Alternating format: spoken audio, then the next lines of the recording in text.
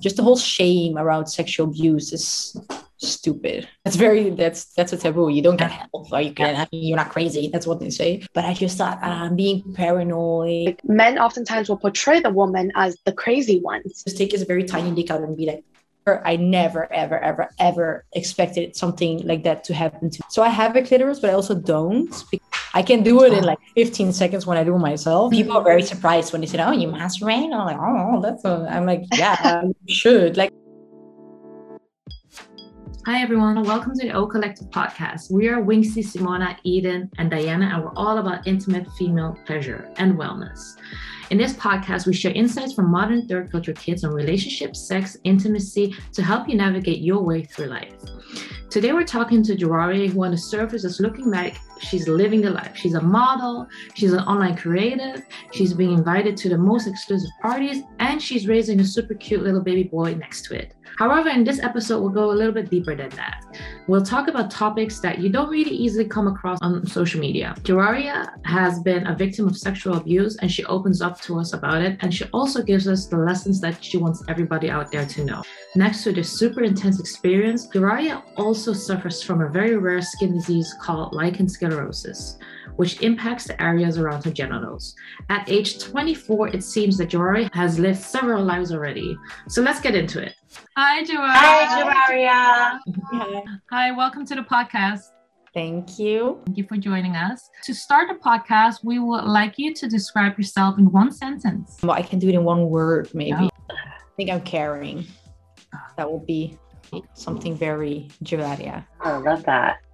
Okay, well, we'd like to warm up with like an icebreaker. So what does feeling sexy mean to you? Everything. My mom, from when I was really little, always taught me that feminine sexuality is extremely important. So I think that feeling sexy for me is basically the base of my whole existence. So it's very important, actually. Is your mom Moroccan or is she Vietnamese? Vietnamese. Ah, wow. And then your Vietnamese mom told you that sexuality. Yeah. I think that's unique. Is it not? I do see Vietnamese women as extremely feminine and sexy. Like just from like traditional dresses, like the high slits, super form-fitting. And like there's so many beautiful and feminine and sexy Vietnamese women out there. Yeah, for sure. But I think Vietnamese culture is very, very, very similar to Chinese culture. We have the same holidays, basically everything. So my mom is very unique when it comes to this kind of stuff, because also my mom is a very out of the box mother. She got me when she was really young. So basically everything about her is shame upon family. So that's why I think she's also breaking taboo. Yeah, she is. Go Mama Jewaria. Yeah. So, yes. So what is one thing you can remember learning about sexuality growing up? That it always needed to be a safe thing. And I'm not talking about safe when it comes to like STDs and stuff, but my mom always taught me that I think when I was about 12, she already started to kind of warm me up. When I got interested in boys, she was always like, yeah, and if you ever want to do it, you need to make sure that you really like somebody.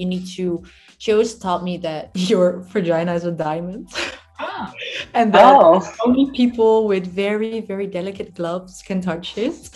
I like this. I'm gonna say this. Yeah, so she always said to me that it needs to be something that you need to be very comfortable with and that you want yourself to. And she said, like, if you ever feel like you want to have sex, just tell me, and I'd rather have you do it at home where you feel comfortable, and then we'll just all go away and we'll give you your time. But be something very comfortable. So that's what she taught me. Such a cool mom. Yeah, I have a very cool mom, actually. Yeah. That is not a very typical Asian mom. No, not at all. She's the mom from Mean Girls. You know, the one. Yeah. Cool mom. Yeah, that's her. Man, my mom would lock me up just to make sure that I wouldn't have any sex. Other way around. All right. You're from Vietnamese and Moroccan descent while living in the Netherlands. Yeah. How did that affect your upbringing around sexuality and sexual intimacy? You already alluded to that a little bit. Yeah, so my mom raised me. My mom is Vietnamese. And then I wasn't really raised by my father. I was raised by my stepfather from when I was 4 years old, and he is Japanese, but also raised in the Netherlands. He's half Dutch too. So I guess my parents they're very open. And when I speak about my parents, just to clarify, I speak about my stepfather and my mom. Yeah, I think, Amsterdam is very open in general about sex and sexual stuff. Yeah. And so were my parents, actually. My mom, I also had heard them having sex a lot when I was a kid. It was so traumatizing. And then my parents never had the intention to do that, but they always told me you should be happy that we do it. It means that we love each other. It's healthy. So I guess that I grew up in a very open household, and also just in general in Amsterdam, my high school, everything was very open and comfortable. Yeah, the West is very open, so nothing of the Asian strictness that influenced your upbringing. Yeah, in many ways it also did. Maybe not when it comes to sex, but also when it came to sex, because I remember when I was little, I was never ever able to sleep over at friends, for example, and I think that that's a very Vietnamese thing. My mom was always very, very scared, and just everybody, basically every female in the family is always very scared that children or teenagers get raped. So they are very protective when it comes to letting you stay over. When there was a father or an older brother somewhere, I was never able to go there. My mom was like, no, she can come play in our house and we'll just bring her back, or we you can stay there until late and then I will pick you up. So in a way, I also grew up very Asian, but also not. I see that part, because the part where our parents are super concerned about the rape part, I don't really see that coming back in Dutch culture, right? Oh no, not at all. Yeah. No, not at all. My Dutch friends were always, when I was already in elementary school, they were always sleeping over everywhere, and I was never able to join any sleepover. Yeah. And also just coming home late and that kind of stuff. My mom was very protective when it came to that. Yeah, it's something that happens. We don't talk about it a lot, but also happens a lot still in Asia. Yeah, for sure. I think most of my aunts, I don't speak about it, but I have a suspicion that everybody basically got raped. So. Yeah, it's also in the Vietnamese War and stuff. It was very common. So, my grandma has 2 children from 2 American soldiers. So, it's kind of shady.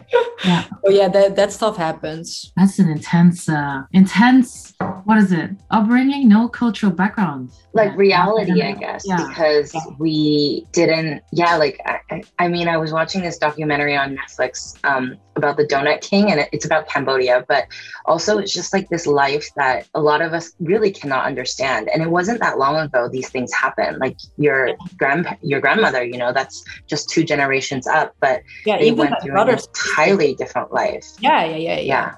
Yeah, it's crazy to think that this was literally when my mom was already born. This stuff happened. And I think you can, and it's not about sex then, but I think in many ways you can still see the trauma in the family, the war, basically all the scars that the war caused. Is it getting better over the years, the new generations? It's they're more safe or secure or more educated about it, or men are less inclined to do it? Maybe from my generation, but I definitely think that my mom's generation is still very much damaged, and it's a choice to that person and that parent to break that cycle. But I think it's very and that's hard for that generation as well, because that generation also doesn't look for any help. No, because that's also taboo. That's a taboo. You don't get help, or you're not crazy. That's what they say. Yeah, exactly. Yeah. Speaking of taboo, it's weird that there's a contrast of your mom never made you feel shame about the topic of sexuality, but then there was such another 180 of concern about the world of sexuality.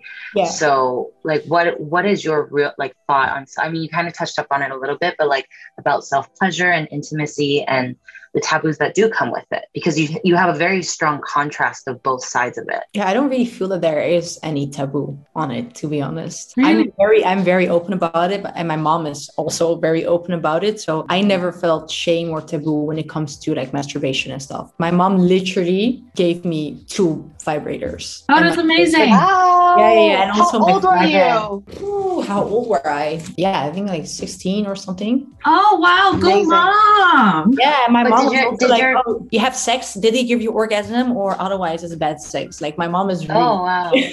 But did your peers give you any judgment from that though? No, not really. But I do feel that even in Dutch culture, masturbation is still something you don't really speak about. I mean, people are very surprised when they say, oh, you masturbate? I'm like, oh, that's I'm like, yeah, you should. Like, I'm surprised how many women still don't do that. Or don't admit to it. Yeah. I'm curious, what did your mom say when she gave you your first vibrator? That I need to get to know my own body first and very well to be able to have good sex. And she said that if you don't know your own body well, then a boy can also don't know your body well. You've got such a progressive mom. Yeah, she's really cool. What, did she get this from her mom or where did she get this knowledge from? No, I mean, I watched the previous podcast and you were speaking about your parents, and that's exactly my grandma. Like, you don't speak about it, you don't talk about it, like typical traditional Asian mom. Yeah. Like, my mom was literally pregnant when she was 17, and my grandmother is like, oh, where did that came from? You know, like she's like, it's like a typical traditional Asian mom.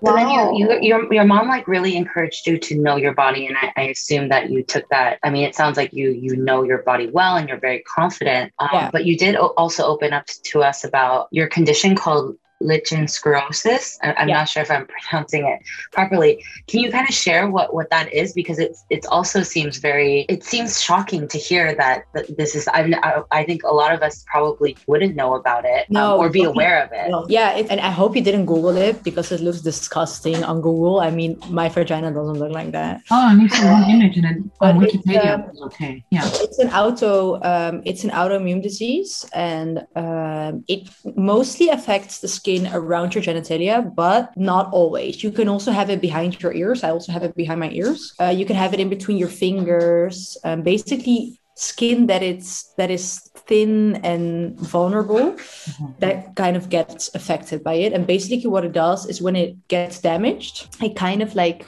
I don't know how to explain it, but it hyper heals itself, which causes, I don't know how to call it in English, but it kind of like makes the skin very thick with a lot of scar tissue. So what happened with me is when I was very little, my mom actually took me to the doctor a lot because she thought I was being raped, maybe in school or somewhere else. Because I always had like and I was around like 4 years old, I always had like a very red and open wound there. And it always looked very irritated. I always had a lot of pain and itch. So my mom was always really scared, you know, like that Asian protection came in. She was always really scared that something happened to me. And we actually found out very late when I was actually 15 or something, when I started having sex, what it was, because it's so rare. It really like, not a lot of people have it.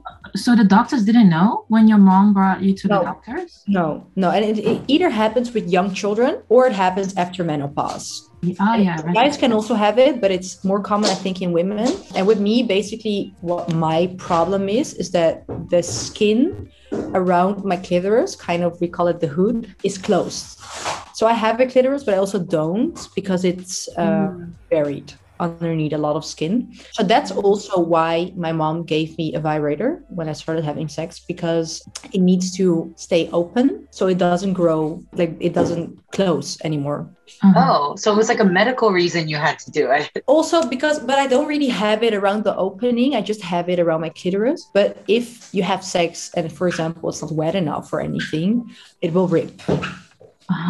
It rips, and then when it rips, it gets irritated, and then the Lichen Sclerosus gets activated, kind of, and it will hyper heal, and then it will just be a big fucking issue. But has that affected the way you can reach an orgasm in any way? Yeah, for sure. I cannot have an orgasm while I have sex. I can do it in like 15 seconds when I do it myself, but I never, ever, ever had like a full orgasm with a guy. probably very common for most women, but you actually have also a condition around it. So I actually wanted to say, are you sure that this is because of your condition, or is this just a general thing? Because a lot of women don't have an orgasm when they have sex. The thing with me, I think, is it's a combination of the two. So I remember when I started masturbating, when I discovered it was around like when I was 10. I still had a clitoris because I remember looking there with a mirror because I was curious how it looked. And then I thought, oh, I have I call it a little pearl down there. Yeah. And then it's like very slowly started to close. So the skin started to close on it. And I think because there's a lot of skin on it, I have less sensitivity. And because I have less sensitivity when I was a young teenager, I taught myself how to kind of like flex my muscles really hard in my legs to have an orgasm quicker, because it's basically all about flexing your muscles and like putting tension in your muscles. So I think that's kind of the issue. Like, I don't feel comfortable laying on my back, putting my leg like that to have an orgasm while I have sex, So I think that's kind of the biggest issue. So it's a combination of the two. Because my mom was always like, you have to stop and you have to do this and then you can have orgasm. And I'm like, it never works. I'm like, I never fucking. So you can still have a clitoral orgasm. At this point. Yeah. It just takes different effort. Yeah. So I just I just taught myself how to do it my way. And now I have a lot of issues kind of not doing it that way. And I mean, I'm training it a lot lately to try and do it in other ways, but then it's just like baby orgasms. Is there anybody else in your family who has it? Is this or where does it just appears? Yeah, I don't think it's a genetic disease. I think it's just bad luck. Oh, okay. So before we started a podcast, we already went through the topics, and there is one other topic that is a little bit more sensitive, and we already discussed that you live more lives than we combined live before. You told us about that you've been sexually abused. Could you maybe allude a little bit to that and how that happened, or whatever message you want to spread around it? Yeah. Well, basically, I have a whole Instagram live about this on my Instagram that goes more in depth into the story, because I also don't want to waste too much time on this bastard. But yeah, what I did and what was my whole kind of message that I wanted to give people is that there's a lot of shame around it and a lot of guilt, I think, also, and feeling that it was your fault, which it is never. So yeah, I never ever expected something like that to happen to me, because I thought, oh, that happens when you're naive or like dumb, and it happens with shy girls or girls that don't have a voice or anything. It was also super stupid for me to think that, and super judgmental too, but I am very vocal about basically everything. So I never expected something like that to happen to me, but it goes it's so sneaky basically, and it kind of like enters your life so slowly, and then I mean in some cases, in my case. So yeah, I never expected something like that to happen to me. But yeah, I just don't want people to think like me, like I did before, that it only happens to naive girls, and that it doesn't happen to girls that are actually very tough, and that is just not your fault. Just the whole shame around sexual abuse is stupid. Is there anything that really helped you out of it, or afterwards someone who helped you, or something that helped you to realize that, or to get out of that thought spiral? First, to acknowledge it, because I didn't for a while. And I also didn't open up about it for a few weeks. But yeah, the ex-girlfriend of the guy who raped me, for some weird reason, we got into contact with each other. And she really, really helped me, because when she said like, oh my God, that happened to me too, all of a sudden it became reality in my mind too, because I kind of like put it in a dark corner somewhere in my head. I didn't want to think about it anymore. So I think that the acknowledgement that it happened is very important. And then afterwards for me, which is kind of, I think also a radical decision, but taking my sexuality back. So I told my mom, like, I really need to have sex with somebody that is nice and that I like. And so that when I was really scared that I wouldn't have sex for a really long time because I was scared. And then when I met somebody that I really liked, that I was broken. You know what I mean? So, I told my mom, like, I'm going to find somebody, I'm going to have a one-night stand for the first time in my life with a very sexy guy. So I kind of forget the image of this really gross, tiny guy. Yeah. And that helped me. I'm very aware that it's not for everybody because, I mean, not everybody does that. But for me, it really helped to kind of like take everything back. I really feel like he took my sexuality from me, and he took basically everything that my mom taught me and everything that I built over my sexual years. He just took it away from me. All of a sudden, I was really scared. I really didn't feel sexy anymore. I felt dumb.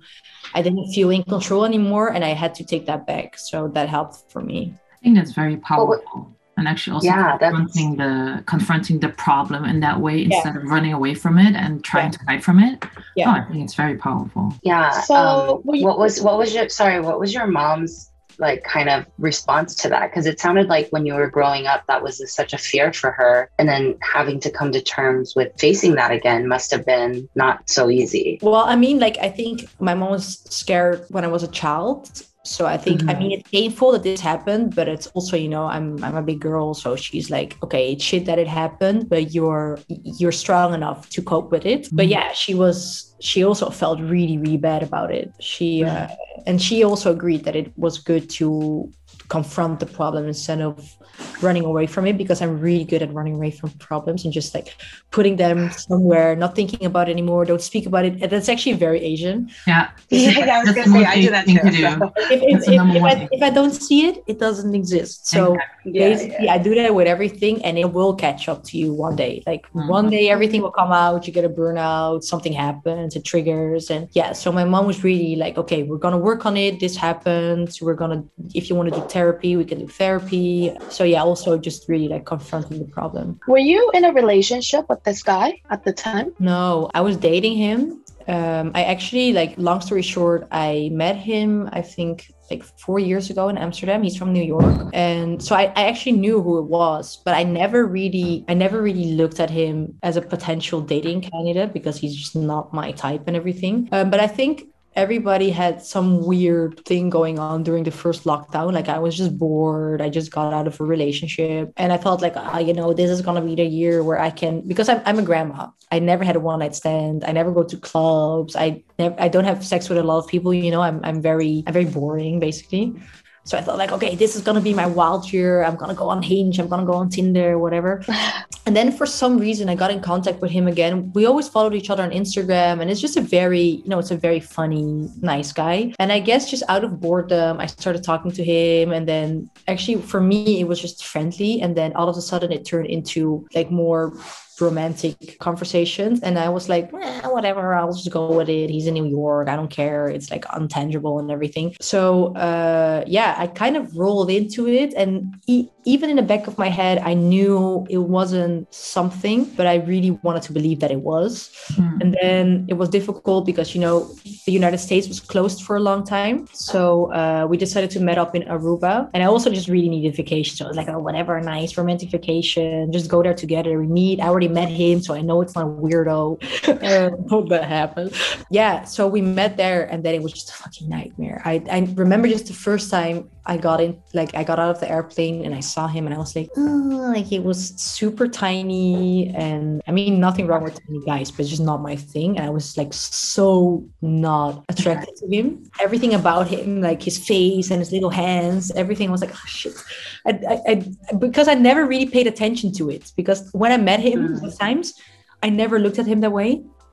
And I've never been that close to him, but I was like, oh my God, this is going to be horrible. But then he, you know, I think he was very in love with me, and he really but he was just very weird. I remember also on FaceTime, he would just start wanking sometimes. Like I would have a very normal conversation, and he would just take his very tiny dick out and be like, so just like he has like very predatorial behavior. Oh, extremely. Yeah. And when I was there, you know, he forced me to do things. I'm pretty sure he drugged me. I'm not pretty sure he drugged me. He gave me like a gummy, like a candy bear. And he told me like, oh, you know, this is like CBD oil, and it's just like relaxing. I thought like, okay, whatever, I'm on vacation. I never did drugs before, but you know, I'm 24, I can do this. So I tried. And later, when I actually took actual drugs for the first time in my life, the end of last year, I recognized the taste. And I was like, he did drug me, because I took it. And I remember we were like on a beach, and all of a sudden, like I couldn't like hold my head anymore. Like everything was spinning. I had to lay down, and I was just knocked out for like 1.5 days. I was just on the bed, like I couldn't move or anything. And he was on top of me, and I was kind of like conscious, but also not. I think I also checked out somewhere. He was just so gross. He made pictures of me. Like I would be showering, and he would just come in the bathroom, take pictures. And I would be like, oh my gosh. I'd be like, I don't really like them. He's like, no, it's just for myself. It's because you're so beautiful and I love you so much. Blah, blah, blah. But yeah. Gosh.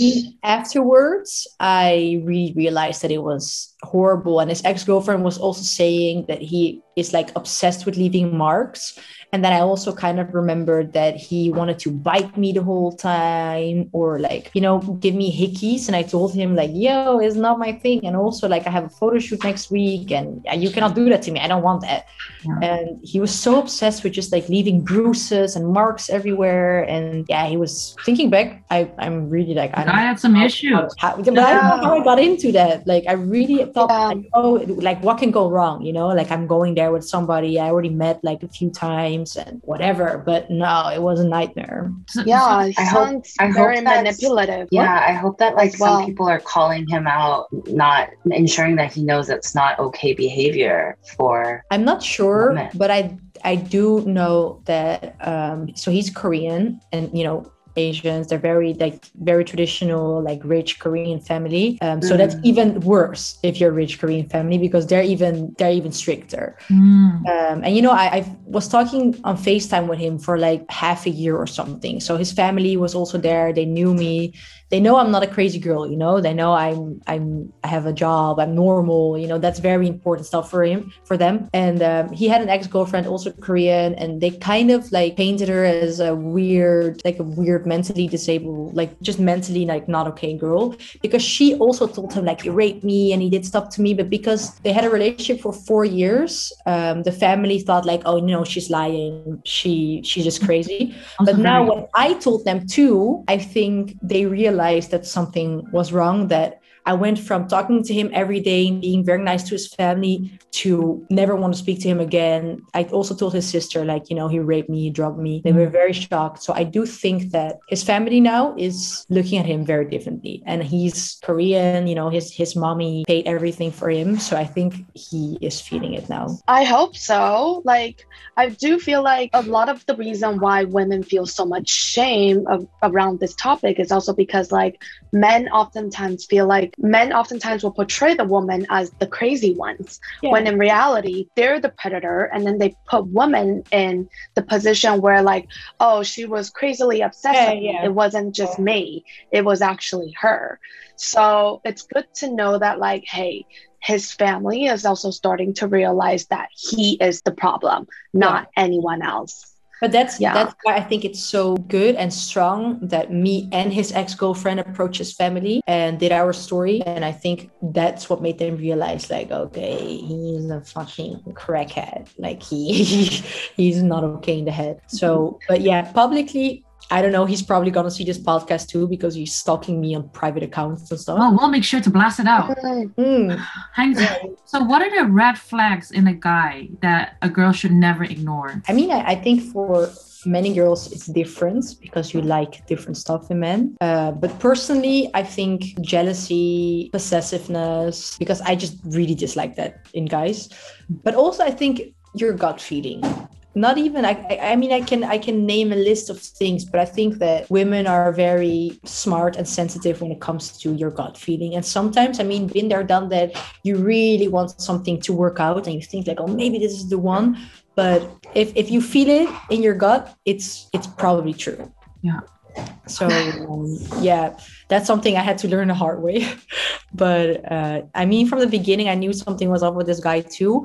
But I just thought I'm being paranoid or I'm just like self-sabotaging. But yeah, at the end, I think your gut feeling is always follow your intuition. So just now you shared, you know, a big part of your life story, and you've also experienced sexual abuse. Do you think you've overcome that? And how do you think that has impacted your sexual life today? I definitely think I overcame it 100% sure. Like it took me a while, but no, I don't think it has any impact anymore on my sexual life now, because I took those very radical steps to kind of take everything back. So I think that really helped for me. No, I think it's also very strong that you're just open to talk about it and kind of break the taboo that it shouldn't be discussed, or that it should be put away, and nobody should actually know this part of you. Yeah, I think it's good that you spread this message out, and for all the girls out there, that they should realize that it's never their fault. Yeah, right? Exactly. And I mean, you saw the Instagram live. Yeah. I also didn't expect to become so emotional. Like I was shaking, and so that was very difficult for me. But now that I overcame that, I can easily speak about it. So now I really know, like, it's in the past, it's behind me. I've been there, done that, chapter closed. Bye, Felicia. Amazing, great.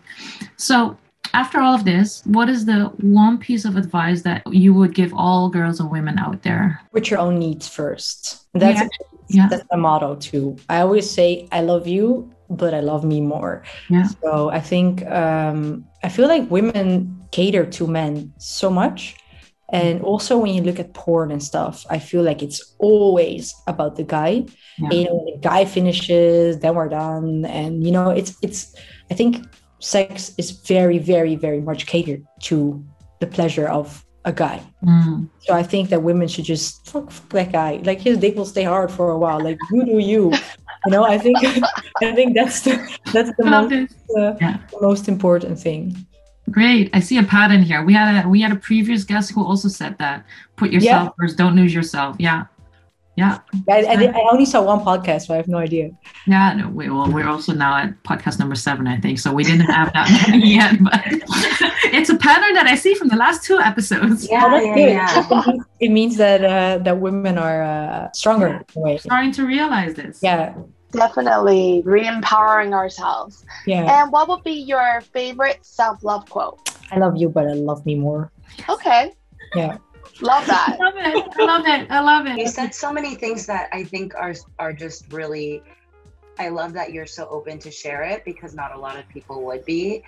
Like the O Collective, we talk about being just like you, because there are women that are going through the same thing. And we've actually met a lot of women here in China who have faced the same things and gone to their parents, and their parents told them to not talk about it because it would bring them shame. Yeah. And you also being so open and, you know, what articulate about it is great. Yeah, I think it's so important, especially when you're a public figure, which I don't think I am, but definitely if you have some sort of following on Instagram, you know, it's so superficial and you only see one part of somebody's life, that I feel that is already a very toxic trait of social media. But I think it's so important for people to see that people that they look up to or like, to see that they're going through the same struggles, and being open about it and talking about it really kind of, you know, because I do feel that there's a big taboo still on it, is so important. Even if I could just help one person with this podcast, with that Instagram live, that's my goal. And the podcast was very efficient. I think we did it in a short amount of time, but we discussed everything that we wanted to, and it was, I think, very strong. If people want to know more about you, where can they find you? Well, I'm only on Instagram, so I try to have like very good contact with everybody that sends me a DM. It's very difficult, but usually when people send me a DM with questions, I'm always willing to answer. Cool. Thank you so much. Thank you. Thank you for your time. Take care. Bye-bye. Bye.